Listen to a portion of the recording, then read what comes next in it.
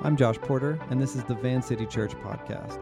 The following teaching is part 3 in the series, More of the Holy Spirit, 2022. All throughout the Bible's story, God works to create unique spaces for intimacy between He and His people. But for centuries, these places were marked by restriction and limited access, until a gift, long awaited by the people of God, was poured out, and the Holy Spirit came to inhabit every one of Jesus' disciples, who can now worship in spirit and in truth. Why then do so many of us have so many hang-ups with worship? Why don't we want to sing? Why do we feel weird about lifting our hands? And what are we missing? So would you guys stand with me? We're going to read from the Gospel of John chapter 4, beginning in verse 19.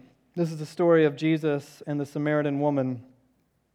"Sir," the woman said, "I can see that you are a prophet.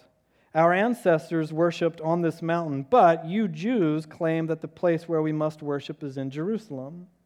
"Woman," Jesus replied, "believe me, a time is coming when you will worship the Father neither on this mountain nor in Jerusalem. You Samaritans worship what you do not know. We worship what we do know, for salvation is from the Jews. Yet a time is coming, and has now come, when the true worshipers will worship the Father in the Spirit and in truth. For they are the kind of worshipers the Father seeks. God is Spirit, and His worshipers must worship in the Spirit and in truth." These words are inspired by God. Thank you, guys. Go ahead and grab a seat. In 1999, my friends and I discovered a then obscure album by a Swedish band called Refused. The album is called The Shape of Punk to Come. Now, in those days, wow, a lot of enthusiasm for The Shape of Punk to Come, apparently. In those days, if you were around and listening to music at the time, especially independent music, record labels would release what we called compilation CDs. So you'd go to a record store, which at the time had no records, go figure, and then you'd thumb through the compilation section, find your favorite record labels, and then you'd blow about $20 on 2 or 3 CDs in the hopes of discovering new music. You'd have no idea what you were getting, but maybe there'd be 2 or 3 good songs on there, and you could go buy those records in turn. But by the time we found this record that way, The Shape of Punk to Come had been released in 1999, less than a year after, in 98, so we found it in 99, less than a year after its release, the band had already called it quits. Apparently no one cared, no one had paid any attention to this record, no one was showing up to their tour dates in dive bars and Legion halls, and the band was already embittered and they were over with. But, like a lot of great art, unappreciated in its own time, The Shape of Punk to Come eventually found its audience, arguably becoming one of the most influential rock records of all time. Thus, 14 years after disbanding, in 2012, Refused got back together. And now my friends and I, a few of us who had obsessed over and emulated this band and this album since we were 16 years old, suddenly, for the first time in our lives, we have tickets to see them in concert in Portland. And we went. It was incredible. And it wasn't just nostalgia. It was something more. It was a spiritual experience, transcendent. So afterward, naturally, on the walk back home, we talked about worship. Now, for most of my life, I had been a worship cynic, arrogant and self-righteous. I don't mind telling you. I suspected the hand raisers at church of insincerity. And in my mind, few sins are greater than the sin of disingenuousness or of being phony. And I loved Jesus. I read my Bible every day. I went to church. I prayed. But something about all of us in a room singing bad songs together could not be reconciled with my pride and my pretense. So I did sing, but only just so. Anything more, I told myself, would be contrived, a put-on. I sang enough to be a good sport, I thought to myself. Now, some of my friends felt the same way, in fact. But after that Refused concert in 2012, we were walking back home, all, saturated and sodden, back to our apartment in Portland, and my friend Mike wondered aloud to the group. And I remember exactly what he said. He said, "I wonder why it is that I can, without even thinking about it, raise my hands and fists and shout at the top of my lungs at a concert like that, but I would never do something like that at worship in church." And I remember falling silent because I suddenly was wondering the exact same thing. Tonight we're concluding our series on the Holy Spirit. We've unpacked a biblical theology of who the Spirit is, His power, His presence. We've talked about learning to hear God's voice. And since all of that is about relationship with God's Spirit, tonight I want to end the series by talking about one of the primary outlets we have to connect with the Spirit of God. Now, we could spend many months in this series without exhausting the relevant scriptures or theology, but we're really after foundational pieces for the culture of Van City Church. What does it mean to show up here on Sunday, and why? What does it mean to belong to a Van City community proper, or to be a part of Van City, the family, the church? Our hope and prayer is that just as we maintain our commitment to practice the way of Jesus in all kinds of things, submission to the authority of the Scriptures, we are also simultaneously becoming a family and a people empowered by the presence of God's Spirit to see and demonstrate the full range of the things that the Spirit does. We talk constantly at Van City about the three goals of discipleship: to be with Jesus, to become like Jesus, and to do the kinds of things that Jesus did. And there's a reason that be with Jesus comes first. Really, all throughout the Bible, God is constantly working to create unique spaces in which He can experience intimacy and connectedness with humanity, from the first story on until the last story. And in every single picture, this unique space that God creates for intimacy is also a place of worship. It begins, as many of you know, in a garden, the first temple, if you will. But the whole Bible begins and ends with a picture of God with His people. If you know Genesis, Adam and Eve, the garden, all that, we read in it that God would walk in the garden in the cool of day, whatever the heck that means. We're just not really sure, quite frankly. But whatever it means in the specific sense, everyone agrees that the author of Genesis means to depict a world in which there is no barrier between humans and God, where intimacy is as effortless as an afternoon stroll. He's just right there. He takes a walk with His people in the garden. And then much, much later, at the conclusion of the Bible story, the climax of the book we call Revelation, we read this amazing, beautiful glimpse into a world made new. And we read this in Revelation chapter 21. I heard a loud voice from the throne saying, "Look, God's dwelling place is now among the people, and He will dwell with them. They will be His people, and God Himself will be with them and be their God." So the Bible begins, God walked with humans in the garden in the cool of day, and it ends depicting God, His dwelling place is with the people. God is with His people in loving intimacy as we worship. In fact, you can trace this motif across several major landmarks in the Bible story: Mount Sinai, the tabernacle, the temple, exile, Jesus, the Spirit, the church, and then the body, as in the physical body. You've got God's Spirit and presence and worship on Mount Sinai. If you know that story, remember that? Moses and camping in the desert, and it's a whole thing. And then they get instructions for the tabernacle, and it really goes on. A place of extreme aesthetic excellence to house God's presence, facilitate intimacy and worship. And there's all kinds of beautiful, surrealistic art, abstract art, and aesthetics. God cares about it really specifically. It's like you have to get these guys, the crafters and the woodworkers. It has to be excellent for people to be able to come in and worship. And then comes the temple, which is sort of like the tabernacle, but it stays in one place. And same thing, there's all kinds of aesthetic and excellence, and you're just submerged in visual sights, sounds, smells, and God's Spirit is in there. In fact, the most holy place houses God's Spirit. But if you know the story, Israel's sin eventually becomes so great that God's Spirit up and leaves the temple, leaves Israel. And God's people go into exile, and all hope seems to be lost until the Spirit returns to the people in the form of Jesus of Nazareth, who is called Emmanuel, or God what? With us.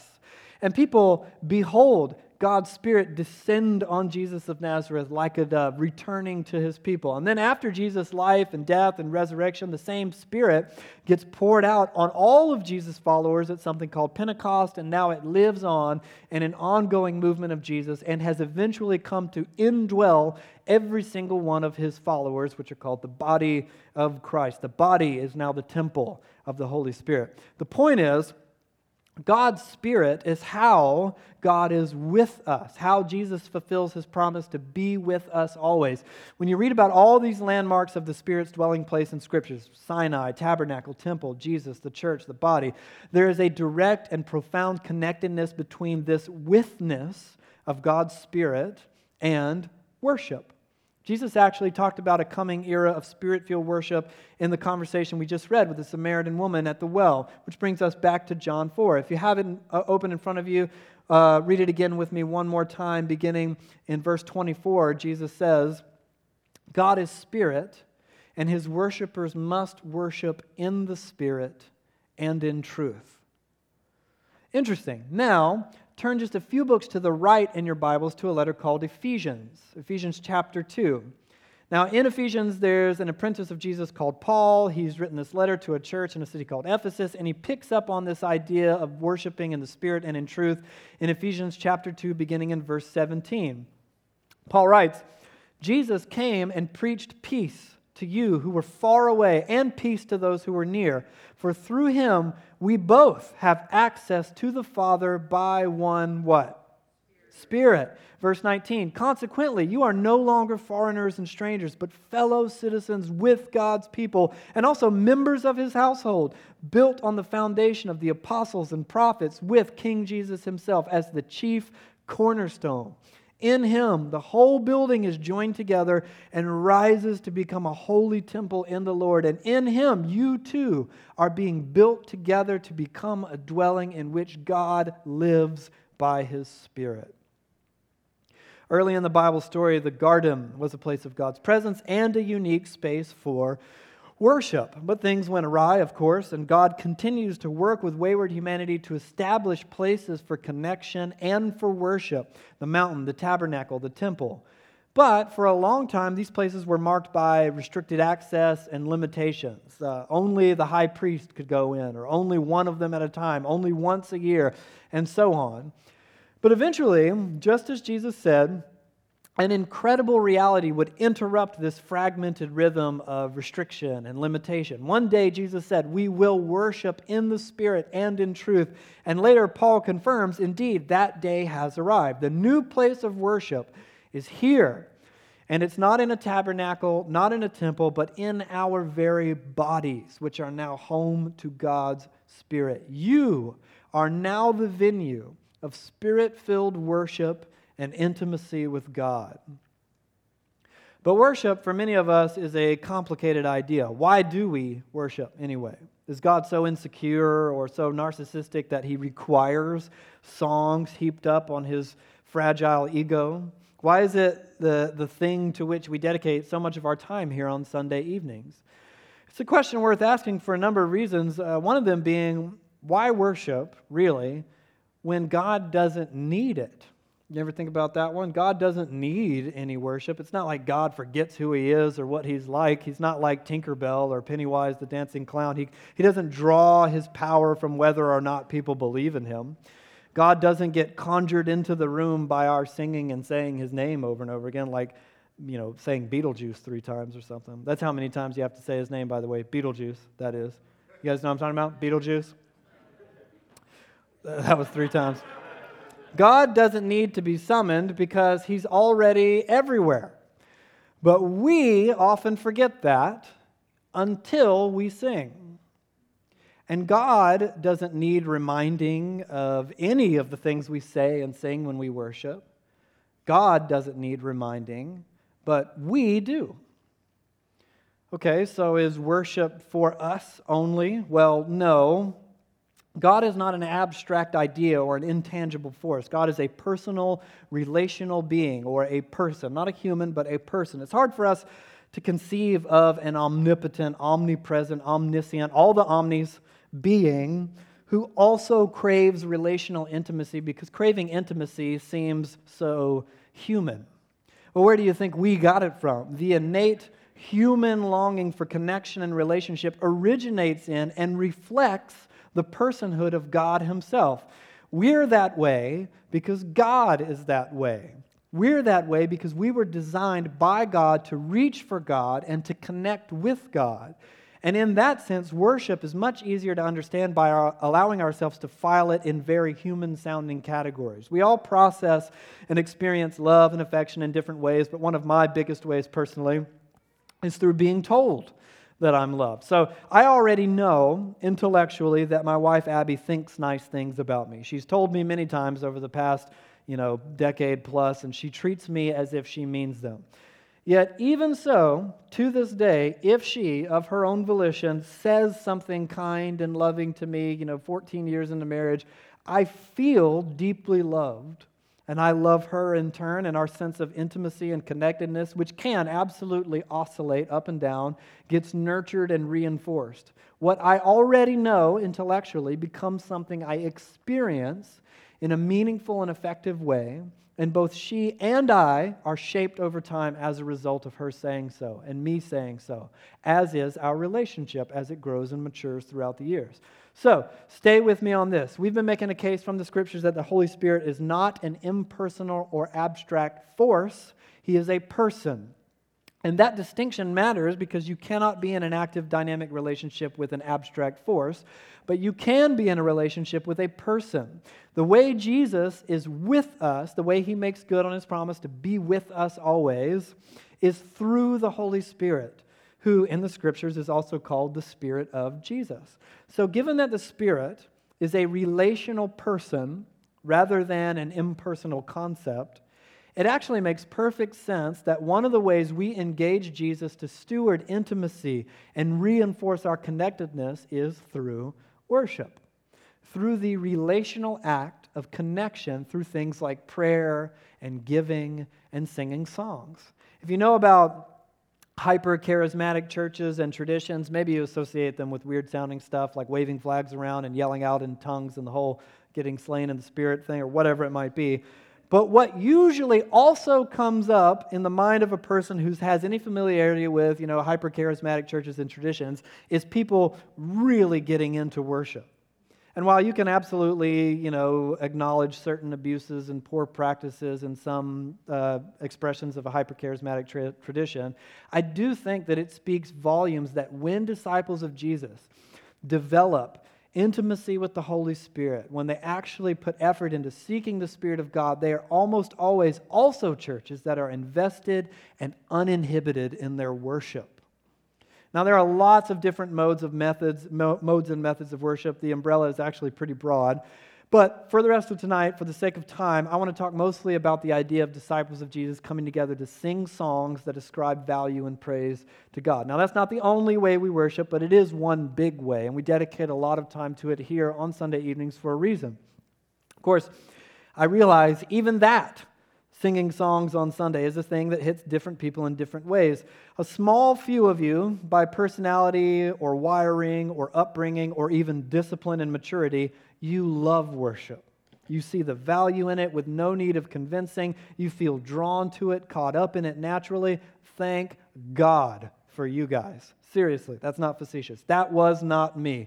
I grew up Southern Baptist singing from a hymnal with Miss Mary on piano and, a varying cast of characters on the organ. And Miss Teresa went like this while we sang. This was it. You can't see this on the podcast, but that's why you need to come to church. Now, I care very much about art and aesthetics, and I'm, like many people who care about those things, particular about those things. So for better or for worse, it has not been always as easy for me to just drop into certain genres and styles of music or art and enjoy them without judgment. That's my problem, not the art's problem. And like I said earlier, I don't like perceived contrivances, meaning I don't like when things feel, to me, manufactured or designed for corporate consumption. I have an extreme reaction to anything I perceive to be at all phony, and the things I think are phony often aren't really phony. I'm just a butthead sometimes. But in spite of all that, over the last 10 or so years of my life, I have become someone that I can say with integrity genuinely loves worship. I love when we get together and sing. I don't just enjoy it, I find it crucial and necessary and life-giving. When we couldn't meet in person back in 2020, it was the thing that I missed most about our Sunday rhythm. And since I've written the spiritual discipline of worship into my rule of life. I was sitting in a room in my house not knowing what to do with myself. Normally it kind of takes care of itself. Every single Sunday we get together and worship. Now we don't do that. I guess I'll put on these headphones and sing in my room. And that was kind of embarrassing because my wife kept opening the door and making a face at me. She was trying to mess it up. To be fair, I'm sure I sounded great. It was not easy. And I didn't just arrive here as someone who genuinely loves and craves worship by way of innate disposition. That's not my wiring. I have never in my life listened to a worship album just to enjoy it as music. This is something that I had to learn. A lot of things I had to unlearn, and a way of life I had to put into practice. In the past, though I would have never actually articulated it this way, I thought of worship as an optional and ornamental expression of my discipleship when and if both my preferences and disposition lined up in such a way that I actually felt like doing it. In other words, I was a consumer. I thought of worship songs or worship by singing songs in church as this optional thing for me to enjoy when it was just right. Right style and aesthetic and band and vibe matched with the mood that I was in just right. And then, I'll worship for a little bit, as long as it doesn't feel fake. Because otherwise, I would have to work at it. And what good is worship if you have to force it? I once argued. In other words, worshiping God was, in almost every way, entirely about me. And I'm obviously mocking my past self, but it makes sense. Most of us are being indoctrinated by the world around us to be good consumers, to take what we like and scroll past what we do not like with no investment nor cost to us whatsoever. And I really believe in the value of art that asks something of us, even art that makes us upset or uncomfortable, because I believe that art, when it does what God designed it to do, asks something of the one beholding it. Art wants you to ask questions and to think and to feel, but not only, I would argue, good things all the time. Also, unpleasant or painful or scary or upsetting things, challenging things, because the human experience is about much more than entertainment and feeling nice. And art can be, by God's design, a meaningful place to explore the full range of the human experience, to better understand God and ourselves and the world in which we live. The point is that art asks for more than a passive and unaffected bystander, but mindless entertainment does not. And that's why we have reality TV and pop radio.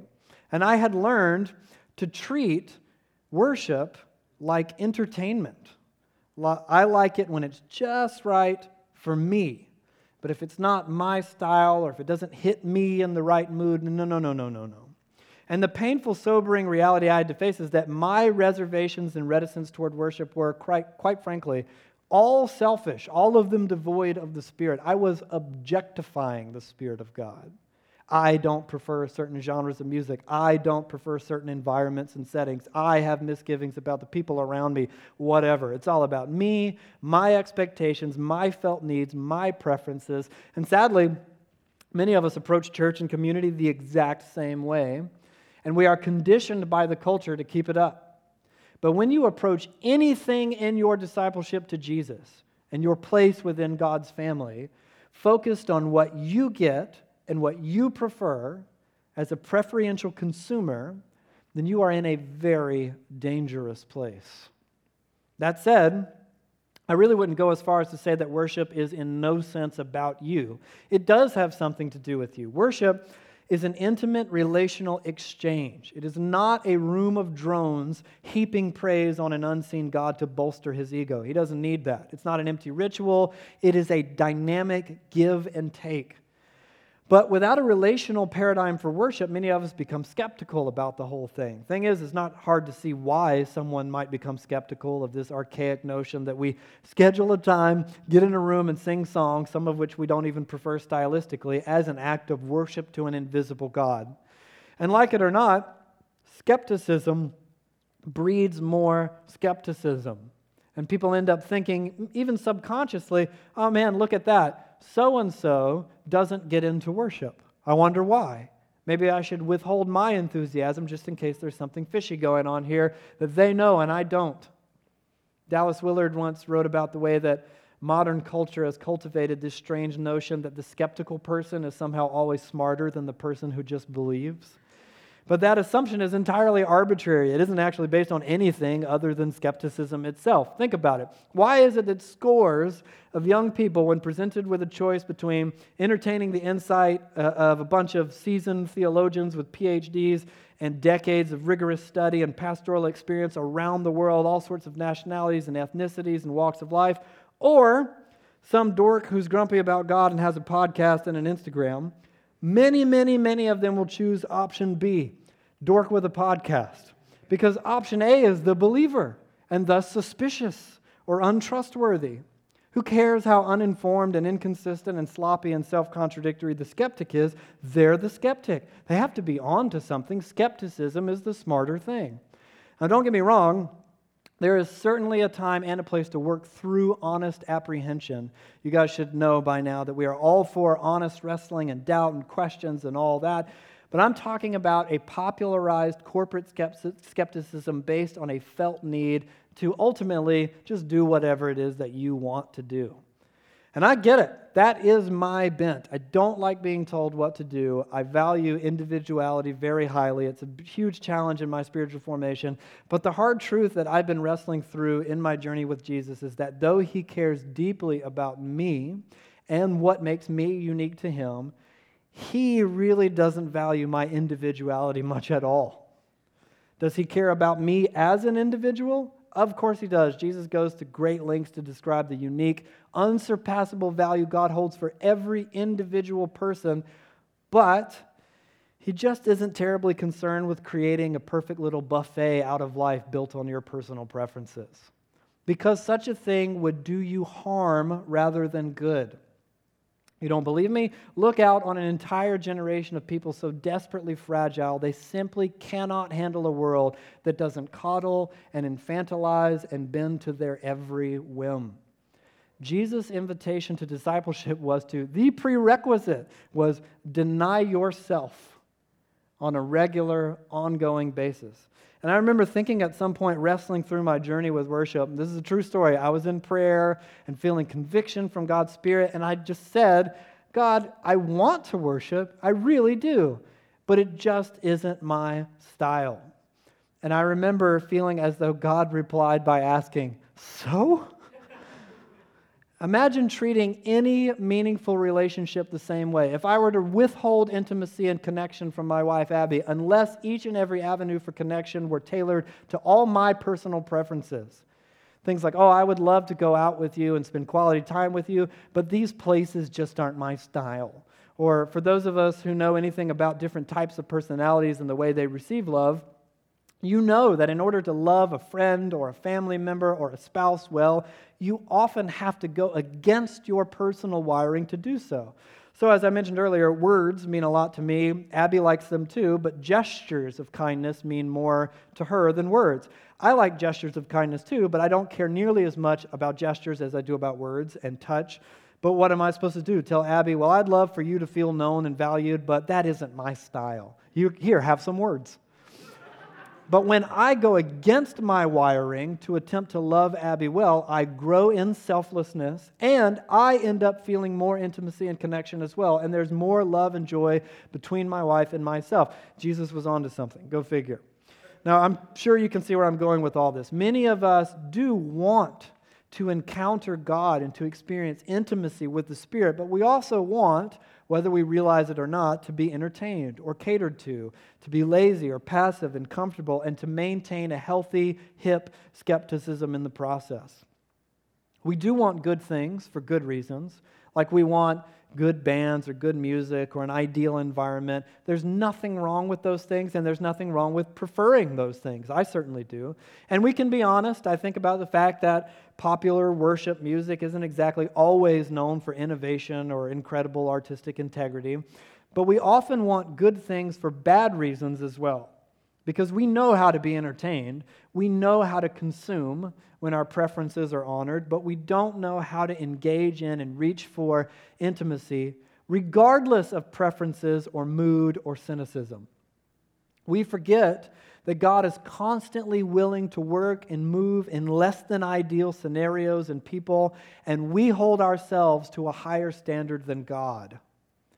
And because we have not cultivated the discipline of worship, we haven't trained ourselves to go against and beyond ourselves, we wonder why our sense of intimacy with God seems to oscillate with our mood. And the right band or the preferred atmosphere or the kind of style that we like becomes a convenient cover-up for the fact that we don't know how to give our intimacy to God, but we do know how to enjoy things according to our personal standards and preferences. I used to work at a mega church with this awesome sounding worship band, and I honestly can't tell you how often I heard from people, I have a church that I go to, but I go here at night because the band is so amazing. And don't get me wrong, a great band and a great mix are awesome things. We desperately need more creative disciples of Jesus to take their art very seriously and treat it with the respect that it deserves. But what these I picked church based on the band people seem to be saying was, I will worship God when it suits my tastes. A.W. Tozer once wrote, the church that can't worship must be entertained. And leaders who can't lead a church to worship must provide the entertainment. Mark Sayers, author, pastor, and cultural commentator, said something similar more recently. He argued that when we approach church as consumers, worship service becomes pseudo-media event. Church building becomes theme park. Christian leader becomes Christian celebrity. Teaching becomes entertainment. Salvation becomes self-help. Discipleship becomes lifestyle enhancement. Soul becomes self. Denomination becomes brands. Gospel becomes slogans. Entertainment isn't inherently bad. It's just not the same thing as intimacy. And this is actually about much more than intimacy. If you remember back to a couple of weeks ago, I argued that from the Scriptures that intimacy is the beginning of how we operate in the empowerment of God's Spirit. I said it like this: intimacy with God plus holiness plus faith equals power. And of course, conversely, no intimacy, no holiness, no faith, no power. Meaning ground zero for becoming the type of person able to hear God's voice, to prophesy over their community and family and kids, to pray for miraculous healing over the sick, deliverance from evil spirits, all that stuff. Ground zero is the simple and obvious starting point of intimacy with God, to be with Jesus. And again, there are many methods of stewarding that intimacy. I would argue personally that a daily time of prayer and practicing the presence of God is chief among them. There are entire spiritual disciplines dedicated to the work of being with Jesus. And we've worked through several in teaching series and practices in our communities over the years, things like silence and solitude and prayer and Sabbath and fasting. We'll come back to those things as our church grows.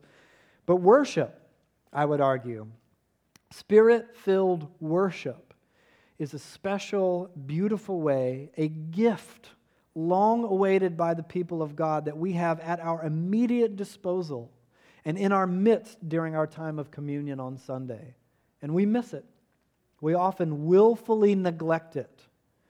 In my own journey with all of this, I was very much that reticent, preferential person looking for an out. I don't prefer, personally, I once argued, to wave my hands around and sing really loud. And what difference does it make if I do or I don't?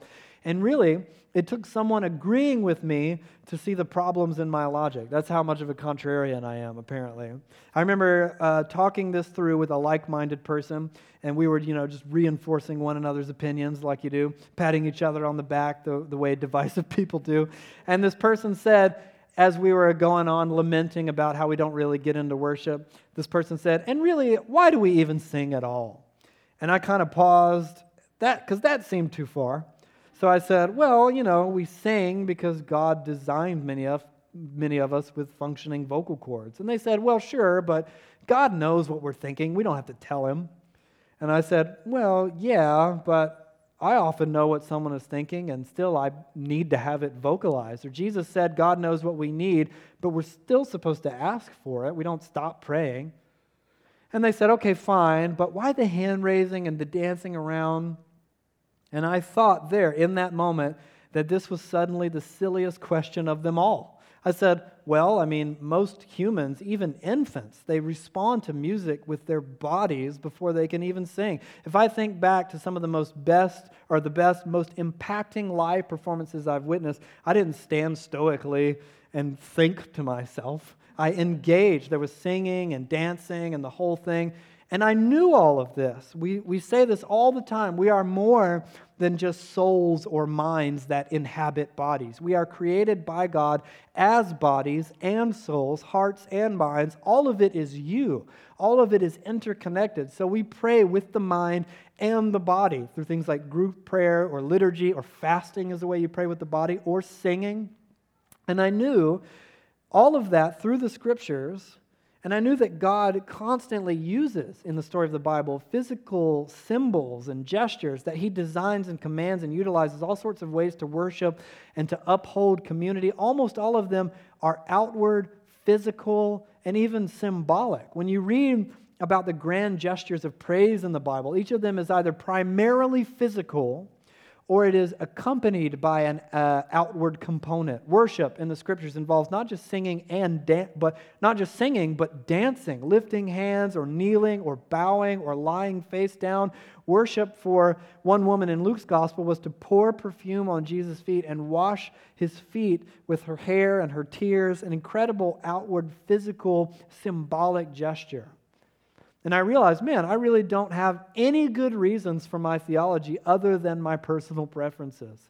And worship, stewarding intimacy and connection with God's Spirit, is not about my preferences. And quite frankly, it's not even just about me and God. It's about the rest of you. Believe me, I've been working with churches and church leaders long enough to have heard dozens and dozens of stories from individuals that sound something like this. I showed up to church, I was worn out and empty, but then I saw so-and-so in front of me, and their arms were raised in worship with wild abandon, and I was so encouraged and emboldened by them that I was led by them into the presence of God, and they didn't even know it. Now, of course, that doesn't mean that it's your job to put on a show so that someone else can get into it. It just means that when we make the deliberate, disciplined effort to engage in this unique time and space without being subject to mood or preference, when we cultivate intimacy and connection with God with our minds and voices and our bodies, it can lift up the entire family of God. And that's part of what it means to come and to contribute rather than showing up just to take. A couple of years ago, Tab, who's one of our overseers and worship leaders, he told me that there have been times when he has been on stage leading worship where he'll step off stage as the gathering's over and go out into the crowd to thank someone who led him in worship. Worship leader and musician Dana Dooley argues this: sometimes I sing for the person next to me. They need to hear about God's faithfulness, about His goodness and His grace. And I sing a little bit louder so that they know it in the depths of their soul. And sometimes I need you to sing for me. I need to be reminded that He is here. He is not silent. I need to be reminded that He is faithful and He is good. And remember, this is a specific disciplined effort for most of us. You are working to push back the indoctrination of consumer culture and mindless entertainment and cynicism. And we're going to engage in that effort by standing stoically and mumbling. That's how you fight back against cultural indoctrination, by just standing there and reading slides. I don't think it works. Believe me, I've tried it. Now, I mentioned that story in Luke 7 where a woman who had spent much of her life getting things wrong comes to Jesus. She pours perfume on His feet. In that story, the entire scene unfolds in the presence of stoic, refined religious leadership who does no such embarrassing thing. And notice this fascinating thing that Jesus says in that story. Jesus turned toward the woman and said to Simon, the religious leader, "Do you see this woman? I came into your house, you did not give me any water for my feet, but she wet my feet with her tears and wiped them with her hair. You did not give me a kiss, but this woman from the time I entered has not stopped kissing my feet. You did not put oil on my head, but she has poured perfume on my feet. Therefore I tell you, her many sins have been forgiven as her great love has shown." Not because she thought things to herself, but in accordance with the outward and physical demonstration of her love, as her great love has shown. I love that. Jesus values the outward display, the physical display of affection in worship. And sure, this isn't a passage about singing in church, but the parallels are obvious. Imagine if this profound act of worship were somehow impeded by this woman's preferences or inability to rise above her disposition.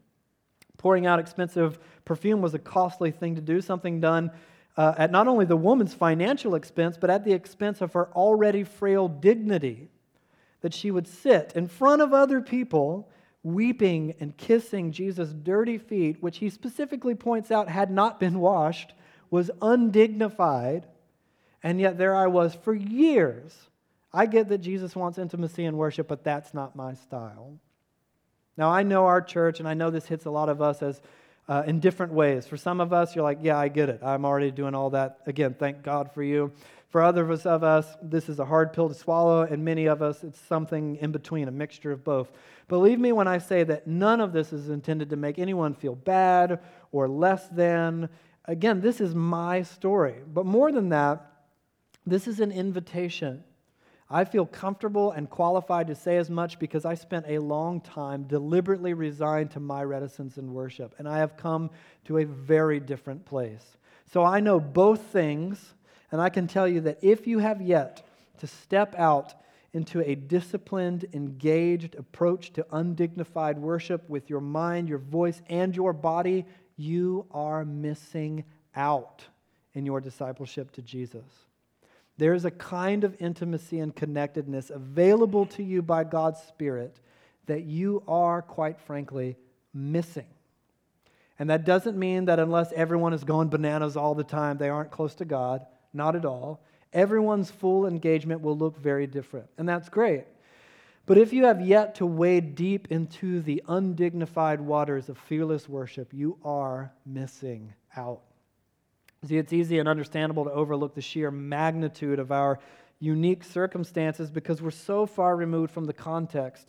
But look at it this way. Worship has always been deeply important to God's people, and for centuries after the fall, after everything went wrong in the garden, the only way to worship was to enact certain rituals or to go to certain places, and even then it was restricted and logistic, and only one person could do it at a time or whatever. And because of sin, there was a time when God's people lost even that. The Spirit left the temple. They went into exile. They had to write poems in a different city, oppressed and everything. And for centuries, the people of God longed for a place and a way to just be with God and to worship Him and enjoy His presence. And there was nothing. There was no way to hear God's voice. There was no place to worship Him until God Himself did something about it. And now God's Spirit is not localized on a mountain or in a temple, but in you. And the sacred place for worship is your very body, your hands, your feet, your vocal cords, your mind. You are the temple, and not just you in the individual sense, but you in the plural, God's people, the church. We are that temple, the place for worship. We, as disciples of Jesus, can hear God's voice and meet with Him in a meaningful and personal way, a reality so many of God's people died before they could see it come to pass. And knowing all that, isn't it worth trying to come against the indoctrination of our culture, against personal preferences and dispositions and individualism? Isn't it enough to try to make a disciplined effort to acknowledge and honor and celebrate what God has done and to cultivate closeness with Him in the process? Isn't it worth showing up on a Sunday evening expecting something? There's this interesting line in 1 Corinthians where Paul unpacks all the things that the Spirit does to one church, learning to operate in the things of the Spirit. And in chapter 14, he writes this: "What then shall we say, brothers and sisters? When you come together, each of you has a hymn or a word of instruction or revelation, a tongue, an interpretation. Everything must be done so that the church may be built up." Paul's operating assumption is a complete inversion of how church is often done today. In Paul's mind, no one is coming to take. All of them are showing up to give something for the sake of the other, to engage. Paul's paradigm is of a family that can simply take for granted that men and women are showing up in eager expectation, not just to consume, but to give, not to take, but to share. And this has nothing to do with hype. Forget hype. This is about expectation, the deeply held theological conviction that God, by His Spirit, is in and with us, and He is going to say and do things, and we engage Him by worshiping. Of course, you can show up to spend time with a friend, or go out with your kids, or go on a date night with your spouse, and just go through the motions, and take them for granted, and get little to nothing from it, and give little to nothing to it. But wouldn't you rather remember that these times with the people you love are precious and meaningful and overflowing with potential for intimacy and connection and hearing something that you need to hear or saying something that you need to say and just being with someone that you love in a true, meaningful sense? The church gathering is certainly not, in any sense, the only venue for intimacy, and singing is not the only kind of worship, but this time is special. And this kind of worship is important. It has been for disciples of Jesus all over the world for centuries. Most of us, this is the only time in a week that we have to come and stand together in worship and sing with family, with believers, surrounded by brothers and sisters in Jesus, to push back against cynicism and distraction and say, no, we are still here together. We believe. Don't believe us? Watch, we will sing it out. This is a unique time, a crucial time. Or will we stand back and shrug and say, I don't know if I feel like it tonight? Or don't even show up. I was tired, it was sunny, I wanted to picnic, whatever, I'll catch it next time. This is not a social event. The essence of the evening cannot be distilled into a podcast because the essence of the gathering is not a teaching. The essence of the evening is communion with God and with one another. Intimacy with God, intimacy with your brothers and sisters. And hear this coming from the guy whose job it is to write these teachings. You do not get the essence of church from a podcast. You get one element of it, and even that element is designed to exist within the context of the rest of the gathering. Quite frankly, we put it online for the people who are good enough and self-sacrificial enough to be downstairs with the kids.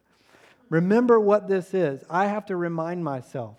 This is not just a job. This is not an optional event. This is not a ritual and a routine only. This is a realization of something awaited by God's people for centuries, available to us now by the great generosity of God Himself. And I'm not saying preferences and moods don't matter. And I am asking, do not let these things keep you from the intimate presence of God in worship and the building up of the family of God's people. We need those things. This is not about fabricating a good mood. You can come to God in your brokenness, in your despair, in your distraction, and pour out your heart in worship. You can come before God, as I have many times, in your numbness and worship Him, and He will break down the callous over your heart and lead you into intimacy if you will let Him, if you will let your brothers and sisters do it for you as well. In the months and years ahead, I really don't care at all if we get hundreds and hundreds of people or a massive budget or a cool reputation or more podcast subscribers or whatever. Yes, it would be nice to grow. Yes, we want to become financially stable. That would be nice. It's neat if people listen to the podcast. But what I've honestly been hoping and praying is that our family will grow and to continue to grow in the seriousness, in the great dedication with which we approach Jesus and His church, and how seriously we take this sacred time. And don't get me wrong, I love that we have fun. I have no intention of making things miserable and stoic all the time. I want us here for each other, ready, showing up against all odds in spite of whatever comes our way, not to consume or to take, but an eager expectation of a God who shows up for us by His Spirit, giving ourselves over in eager adoration to worship, to be with Him, to be broken before Him, and to bring one another on that journey when those tired among us feel unable to stand themselves. So Spirit, fill us that may be so. Let me pray and ask God's Spirit to empower us to worship well.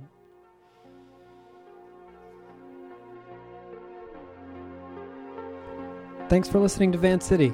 You can connect with us and find more teachings and available resources at www.vancity.church. You can support Van City financially at vancity.church/give.